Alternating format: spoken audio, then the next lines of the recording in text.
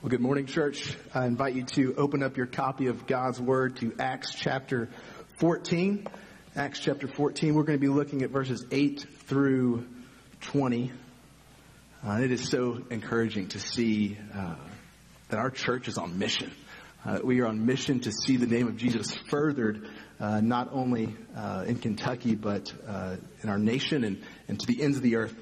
As we've just witnessed these life-changing stories of people's hearts being changed, we're going to dive into a text where we see the Apostle Paul, how he uses the story of redemption to advance the gospel. And so Acts chapter 14, I'm going to start in verse 11 through the beginning of 15. And so when you find Acts 14, verse 11, I invite you to stand in reverence for the reading of God's perfect and holy word.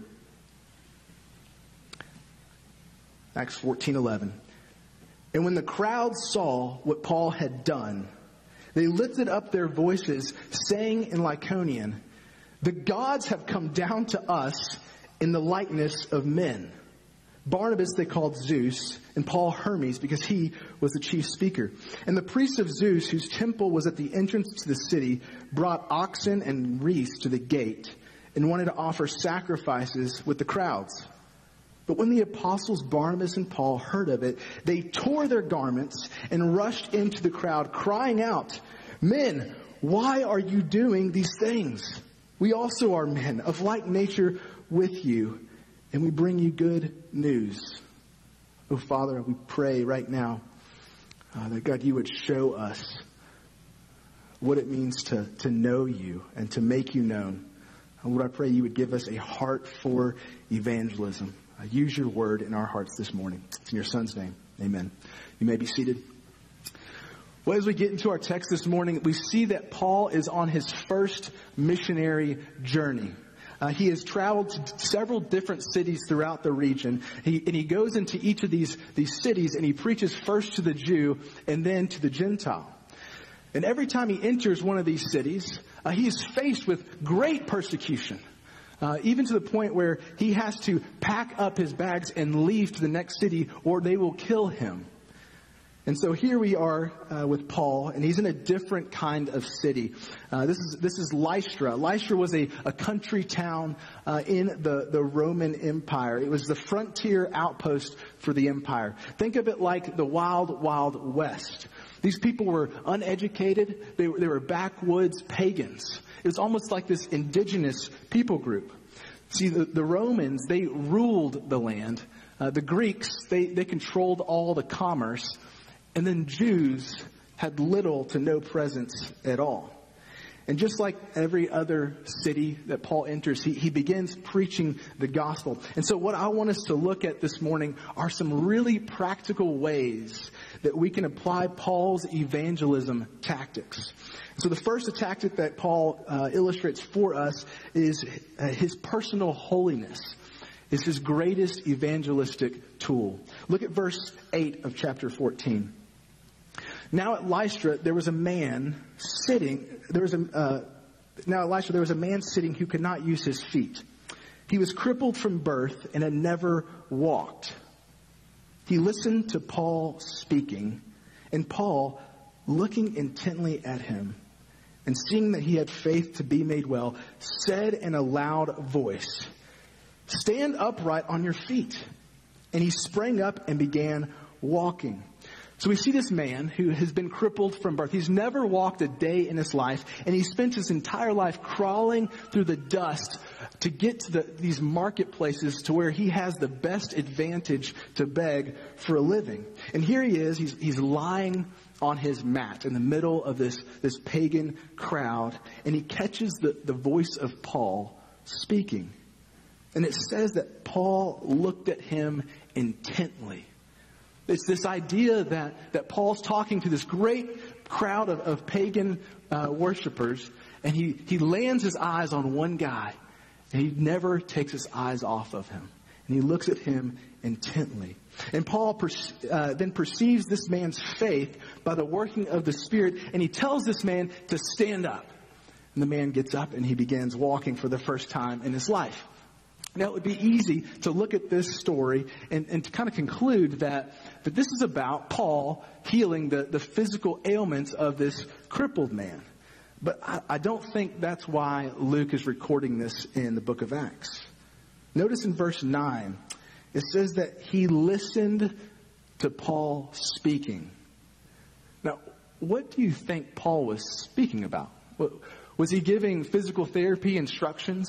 Was he trying to show them how to properly do CrossFit? Was it just this motivational speech that was like, now we can rise up and walk? No, of course, we understand that Paul, he was speaking the gospel. He was preaching the word. He was talking about the perfect life of Christ. His death on the cross that we deserve, and his resurrection that gives us new life. And it says this man had faith to be made well. And what's interesting about this English phrase, to be made well, it's actually just one word in the original language. And it's the same word in which we get soteriology, which just means it's the study of salvation, how someone is saved. And so when the text says, Paul, seeing that he had faith to be made well, Paul saw through the lens of the Holy Spirit that this crippled man just believed the gospel unto salvation. And so we can see that there are two healings here. The first, his soul comes alive in Christ. And then there's a byproduct of the coming kingdom that his physical ailments are also restored. We see this time and time again as Jesus and his apostles go out and they're preaching the gospel and people are being made well. What's taking place is we're getting a little glimpse of what the kingdom will be like. When there is no more pain, there is no more suffering, there is no more physical ailments, no death. And this is why Paul preaches the gospel, to advance this kingdom. But have you ever wondered why Paul preached, or ever wondered how Paul preached the gospel? This is the greatest missionary in the history of the world. How did he have the determination, the audacity to keep going into city after city after city, preaching the gospel, even in the face of death? Well, we look at Scripture, we see something unique. We see that Paul had a pursuit of holiness. Paul's greatest tool in sharing Jesus was simply to look more like Jesus.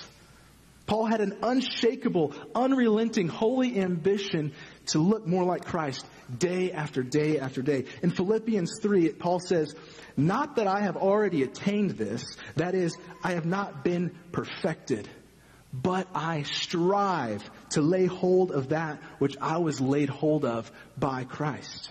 And Christ, who we see is perfectly holy, shows us the climax of holiness is selflessness on the cross. The most selfless thing that you can do is share the gospel. Paul's greatest tool in evangelism was his pursuit of personal holiness. And the same is true for you. I wonder, have you ever connected those two things? That your personal devotion to King Jesus being your greatest tactic in sharing Jesus. The times that you spend in the Word, in the mornings, when you wake up and you spend time communing with the Lord in prayer and you're filling yourself up on the Scripture, it's directly linked with you going out and living on mission. I find those who are most enthralled and captivated by the person of Jesus are also the most bold witnesses for the kingdom. Because you talk about whatever you're consuming. You talk about whatever is filling you up. If you watch baseball all the time, you're going to talk about baseball. If you're watching the Food Network on Food Network channel, you're going to start baking. You're going to start doing what you're consuming. And Paul, we see, was consumed by Christ. And so he couldn't help but talk about Jesus. And the opposite of this is also true, right? So I find those who have a weak witness for Christ are often more concerned with themselves. Because if you're not hungry for God, then you're probably full of yourself. And if you're full of yourself, you're only going to talk about yourself. But when you empty out these selfish desires, our comforts, our preferences, our anything that controls us, when we empty those out and we fill ourselves up on the immense love of God, we remind ourselves that the gospel is true, and we experience this daily forgiveness, we will be a walking billboard for Christ. We will not be able to help but talk about Him. And so your pursuit of holiness, to look more like Christ, is your greatest tool in your evangelism belt. Look what happens right after that this man springs up when Paul tells him to. In verse 11, it says, "And when the crowd saw what Paul had done, they lifted up their voices, saying in Lycaonian, 'Oh, the gods have come down to us in the likeness of men.' Barnabas, they call him Zeus, and Paul Hermes, because he was the chief speaker. And the priest of Zeus, whose temple was at the entrance of the city, brought oxen and garlands to the gates and wanted to offer sacrifices with the crowds." And so, as soon as this man, he springs up, he starts walking, the crowd sees this, and they cry out, "Look, the gods have come down to us, and they're men." They've just witnessed this miracle, and they're so quick to believe that these two men are gods. One miracle, and you're labeled a god. One. And yet we see in the Gospels Jesus doing tens of thousands of miracles. He also healed a crippled man. Probably many. Heals blind men. He raises a man from the dead. And in the book of John, we see that he writes, if every one of Jesus' miracles were written down, I suppose the world itself could not contain the books that would be written. Paul performs one miracle. He's labeled a god. Jesus performs thousands of miracles, and he was God. And they crucified him for it. Why is that? You see, every person that you've ever met is a worshiper. Everyone wants to worship something because we were created to do that. You were created to worship. And so this crowd in Lystra, they are eager to worship. They lift up their voices in triumph, and they're saying, "Look, the gods have paid our backwoods city a visit." But if you notice, their worship was self-focused. It was self-referential. They wanted the benefits of having the gods in their city. Right? They're looking over at Iconium and Antioch, and they're saying, "Hey guys, look at Lystra now. We're the home of Zeus and Hermes. The gods are here in our town." They wanted to be known as the city of the gods. They were more full of self. They were more full of self than they were of the gods that they were worshiping, because these gods that they were worshiping only filled them up with more self. So anything that you worship other than God will only give you more you. It will only fill you up with more of yourself. And that's the curse of idolatry. John Calvin said it best when he said that our hearts are idol factories. They're just constantly producing things for us to gravitate towards, for us to value and worship. Our hearts are idol factories. And we know that that self-worship, it only leads to destruction. Right? We see this all the way back in Genesis chapter 3. When Adam and Eve, they want glory for themselves. They want to be like God, and so they eat the fruit. And what happens?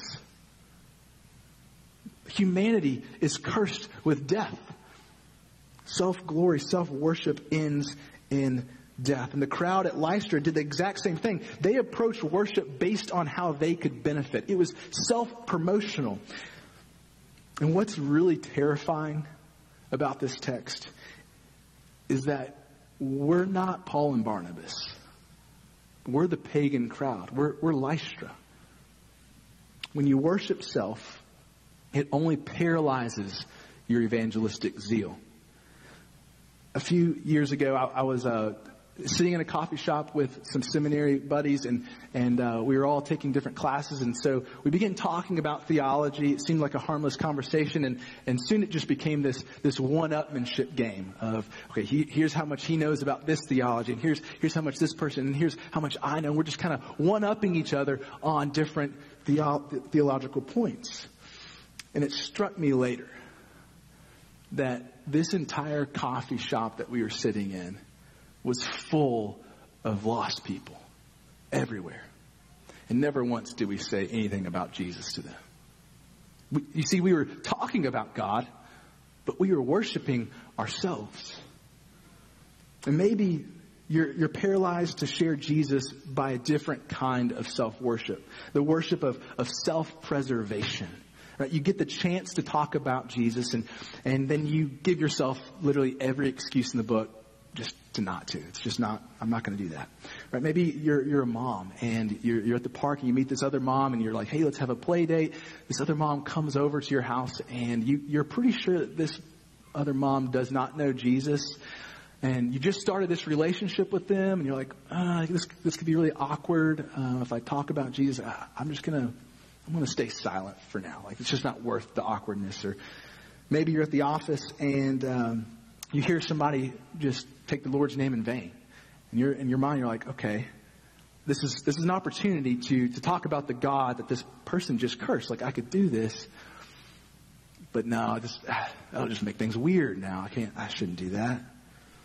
Listen, when you withhold Jesus at the expense of your own reputation, that's self-worship.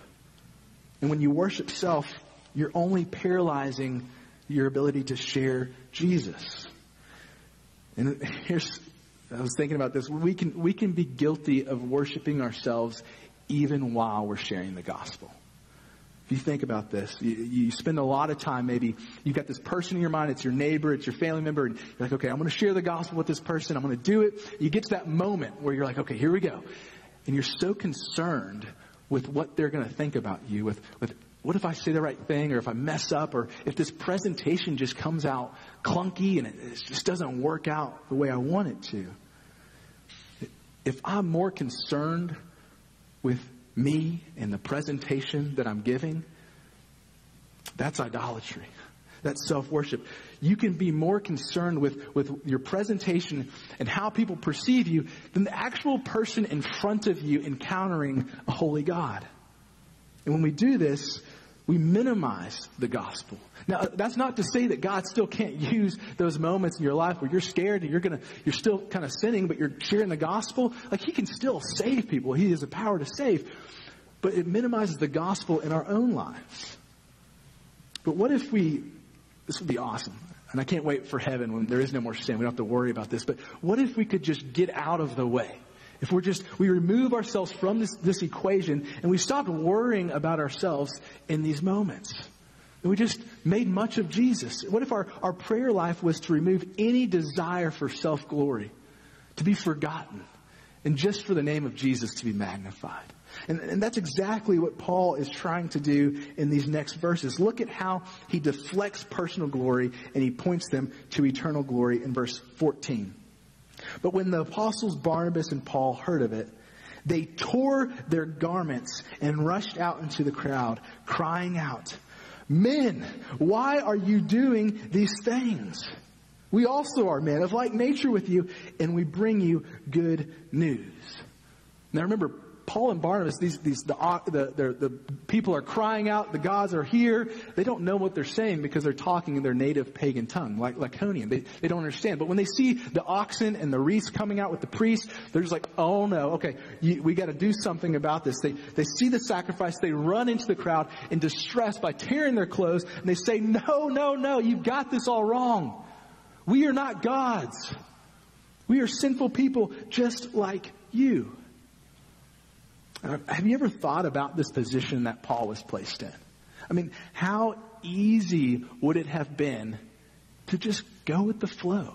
I mean, you've got this whole crowd and they're ready to worship you. They're ready to offer this fattened oxen to you, and you can eat and feast. And maybe you could pragmatically think, well, I've got the ear of the people now. If they think I'm a god, this gives me a better position to talk about Jesus. That's the easy way. And Paul, you see, that doesn't do that. Instead of taking glory, they rush into the crowd. They throw up the yellow flag, calling foul. They say, "Stop it. We're not gods. We're men just like you." And so what we see here is Paul doesn't look down on the people as gods, but he looks across to them as fellow image bearers. And I wonder if this is how we approach our faith with others. Do we come in with just a little sense of superiority? We may know, I'm sinful, I'm a sinner, but at least I'm not like that messed up. I mean, at least I've got something going on for me, right? So I joined this Facebook group kind of by accident, and I thought it was this group to like share ministry ideas, and I started scrolling through these posts, and I quickly recognized that this is not what that is. This is a group of a bunch of dudes. They're basically critiquing the Christian culture, and all they want to do is talk about how bad these people's theology is. And so I was thinking, what in the world? This is just a cesspool of self-righteousness. These people are just constantly thinking that they are more right than the others. They were looking down on those that did not agree with what they thought. And so I thought, how in the world does this group, how in the world do these conversations advance the kingdom? Like what good, what glory is Jesus receiving from this? And so I left the group. And then I realized something. That I was being self-righteous about their self-righteousness. I was thinking, well, how dare they? But that's self-righteousness in my own heart. I wasn't correcting my brothers. I wasn't sharing the gospel with them. I did nothing. So self-righteousness will incapacitate your ability to share Jesus with others. Because do you not realize that the Bible teaches, apart from Christ, there is nothing good in you. It says, no one is good, no, not one. This is the posture that we see Paul taking. Later, he calls himself the chief of sinners. Paul knew his sin. He knew his offense against a holy God. He knew his failures. But his sin didn't disqualify him from sharing the gospel. It actually allowed him to share the gospel, to show people that Jesus saved. It made him more equipped. And so a greater awareness of your sin only magnifies your awareness of God's grace.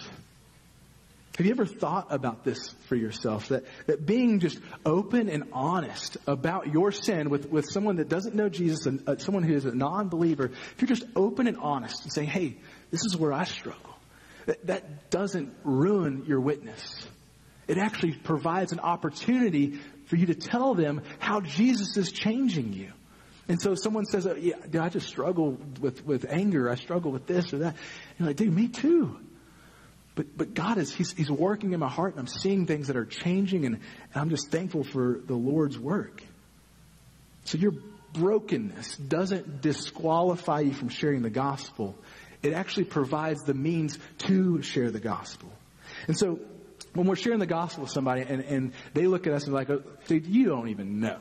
You have no clue how bad I am. Like, if you just knew the stuff that was going on in my life, the sin that I've committed, like, there's just no way that God could save somebody like me. I just don't believe it. And we look at that person and we say, me too.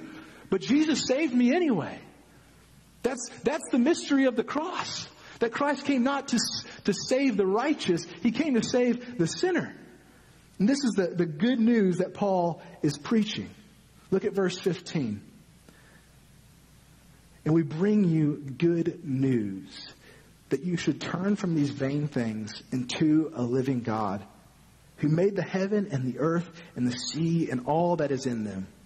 So here we see this next tactic that Paul takes in sharing the gospel. He uses a story, a conversation, and not a presentation. But before we get into to how Paul does this, look at how he responds to the crowd. He says, we bring you good news that you should turn from these vain things. Now, good news, we know that translates gospel, good news. It's the translation of it. And we use this word gospel a whole lot at Ashland, if you haven't noticed. It's because we are about the gospel. We major on the gospel. It is everything that drives us. It is the gospel. And so I think it's helpful to clarify what this is. And you hear gospel, maybe you think of God's love. Okay? Maybe you think of justification by faith alone. Yeah, that's the gospel. Or Jesus died for my sins so that I could be saved. Now, none of those things are wrong. Those are all parts of the gospel. But to understand this word just a little bit better, it's helpful to take a step back into time. Okay, so the word gospel in Greek, it translates to good news. And the word was used well before Jesus came onto the scene. And so before Jesus was born, people were using the word gospel. And it was used primarily, it was popularized in war and battle. This was how the gospel was used. And so it was this announcement of victory of a king. And so you've got this king, and he's got his army, and they're about to go to battle. And so they meet the enemy out on the battlefield, and they wage war against one another. And the people back in the kingdom, back in the fortress, are waiting in anticipation. Are we going to become slaves to the enemy? Or will our king have victory? What will happen to us? And so they wage war, and the king seizes victory over the enemy. And as soon as they have victory, they send a messenger boy back to the village, back to the kingdom, and he's running as fast as he can, and he's bringing the gospel. He's bringing the good news that their king has won, that they are victorious. And so when Paul is preaching to the city of pagans they're biblically illiterate, they have no knowledge of the Old Testament, when Paul says, we bring you good news, we bring you gospel, they know what he's talking about. It's familiar. It's saying, we bring you an announcement that our king has won the victory. Okay, Paul, so what is this victory? What are we talking about? Look what he says. That you should turn from these vain things into a living God. Wait. Repentance? Repentance is victory? Really? How is that? Repentance, when I hear that word, I think of sorrow. I think of regret. It doesn't make me think of good news. But Paul's saying that it should. Because repentance is good news because it's the act of turning from worthless things into a worthy person, to a living God. Repentance reveals to your heart that worthless things were never meant to satisfy you. Only God can do that. So Paul talks about repentance here, and he says, look at how he approaches the gospel and sharing the good news with entering into a story. It's not so much a presentation. At the end of 15b, we bring you good news that you should turn from these vain things to a living God who made the heaven and the earth and the sea and all that's in them.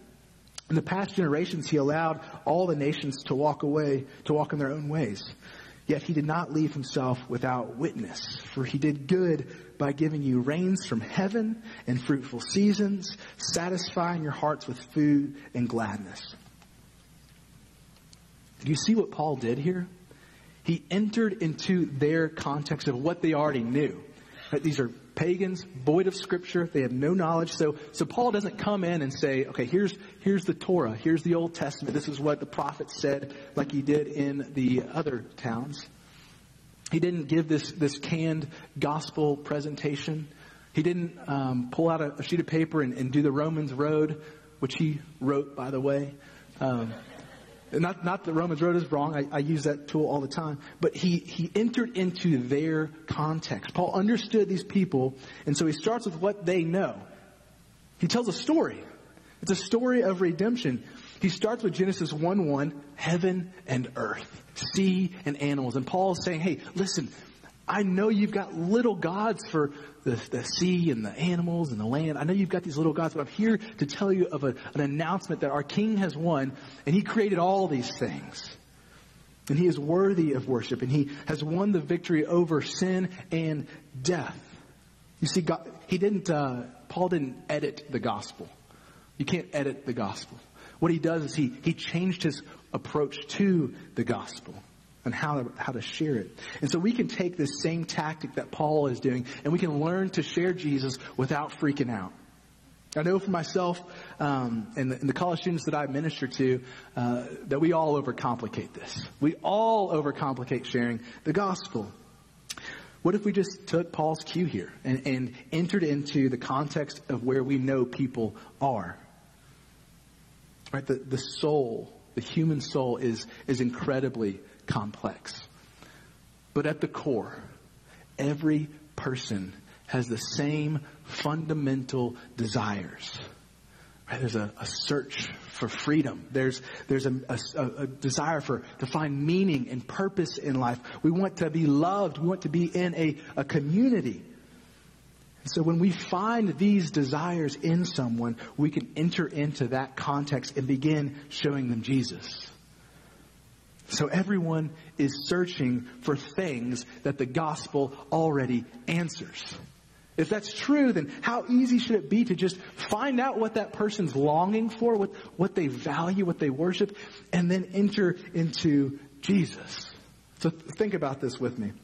Let's say your next door neighbor practices homosexuality. She's a lesbian, and then you see this retired war veteran at the grocery store. Okay, they both have this search for freedom. They're both seeking freedom. Now their search looks totally different, right? But they're both searching for freedom. And so you enter the conversation and you say, "Hey, I know you're looking for freedom. And I wonder, have you found it yet? Have you found freedom in what you're searching for? Can I tell you about the God who sets you free, who can set any person free?" So you enter into that conversation. Maybe you've got a college freshman student who comes from out of state, and he's here in Richmond, and then you have your lonely widower down the street. And both people have a hunger for love and community. They're lonely. They want love and community. And so you're talking to them and you're saying, hey, there's this community. It's called the church. And in the church, you're going to see people who sacrificially love one another because they've been bought by Jesus. Can I tell you about this community? Can I tell you about Jesus? Maybe there's an international student out from the Middle East who comes here. And then you've got your middle school child. Both people are looking or desire to be rid of their guilt and their shame. And so you're talking to either one of them and you say, I can see that you are weighed down by your sin. I'm watching you. There's weight to it. And let me tell you, it's impossible to get rid of your sin. It's impossible to get rid of your shame. But can I tell you about the God who does the impossible, who casts your sin as far as the east is from the west? So you just enter into the conversations of where people are searching for. We know what people are longing for because it's what we long for. We long for these things too. And therefore, starting a gospel conversation should be the most natural thing for the Christian. Because everyone is created by God and everyone's created for God. Our job is simply to show people that truth. Our appetites, our longings, they're the same. And so when you encounter someone who doesn't know Jesus, you simply listen to where they are. Find out what they value, what they worship, what they're seeking, and then all you need to do is begin sharing Jesus with them in that context. We're reading a book as a church called Sharing Jesus Without Freaking Out. And in this book, I love this little tiny quote. He says, if you're a Christian, then you have a story. And if you're a human being, then you probably have relationships with other human beings. Boom. That's all you need to start sharing the gospel right now. And you're thinking, well, Jake, I've tried to share the gospel with this family member or this friend. And it didn't work out the way that I wanted it to. They didn't believe. In fact, they just made things worse. That's okay. Jesus doesn't call you to save people. Jesus calls you to be faithful and to trust Him to save. When Paul shared the gospel at Lystra, we see that it doesn't work out for him either, at least at the beginning. They actually tried to stone Paul and murder him. But look at how Paul trusted Jesus with the outcome. Look at verse 19 and 20. But the Jews came from Antioch and Iconium, and having persuaded the crowds, they stoned Paul and dragged him out of the city, supposing he was dead. When the disciples gathered about him, he rose up, entered the city. And on the next day, he went on with Barnabas to Derbe. So the Jews, they show up from Antioch and Iconium. This is the same place that the place that Paul had just visited, sharing the gospel to the synagogues, to the Jews. And these Jews come to Lystra on a mission. They took a day off of work to come to Lystra to tell the Lystronians to kill Paul. And so these are the same people, obviously, who were just praising the name of Paul and Barnabas as gods. And now they're ready to murder him. And so they thought they had killed this man. And they drug him out of the city so that his corpse isn't going to stink up their town. And Paul, being gathered around by his disciples, I'm sure there was prayer going on there. He stands up, bloody face, rocks embedded in his forehead. He walks right back into Lystra. That is gritty gospel faithfulness. Paul's life was a life faithful to Jesus. The power of the gospel is not dependent on your crafty presentation or your elegant words. It's simply a lifestyle of faithfulness to Jesus. Now, this should free us up. This should liberate us to live as bold witnesses for the kingdom. You don't need to have all the answers. That's good news. Because none of us have all the answers. You don't need to take seminary classes or read every apologetic book in order to share the gospel. You simply need a story. You need Jesus' story. This announcement of victory that Jesus came into a broken world to save sinners. He lived a perfect life, never sinning. Died the sinner's death on the cross, paying for your sin, for my sin. And then death was murdered as Christ got out of the grave 3 days later. And now he offers us life now and for eternity. And when you believe this gospel, this announcement of victory, you get his story. Go tell that story.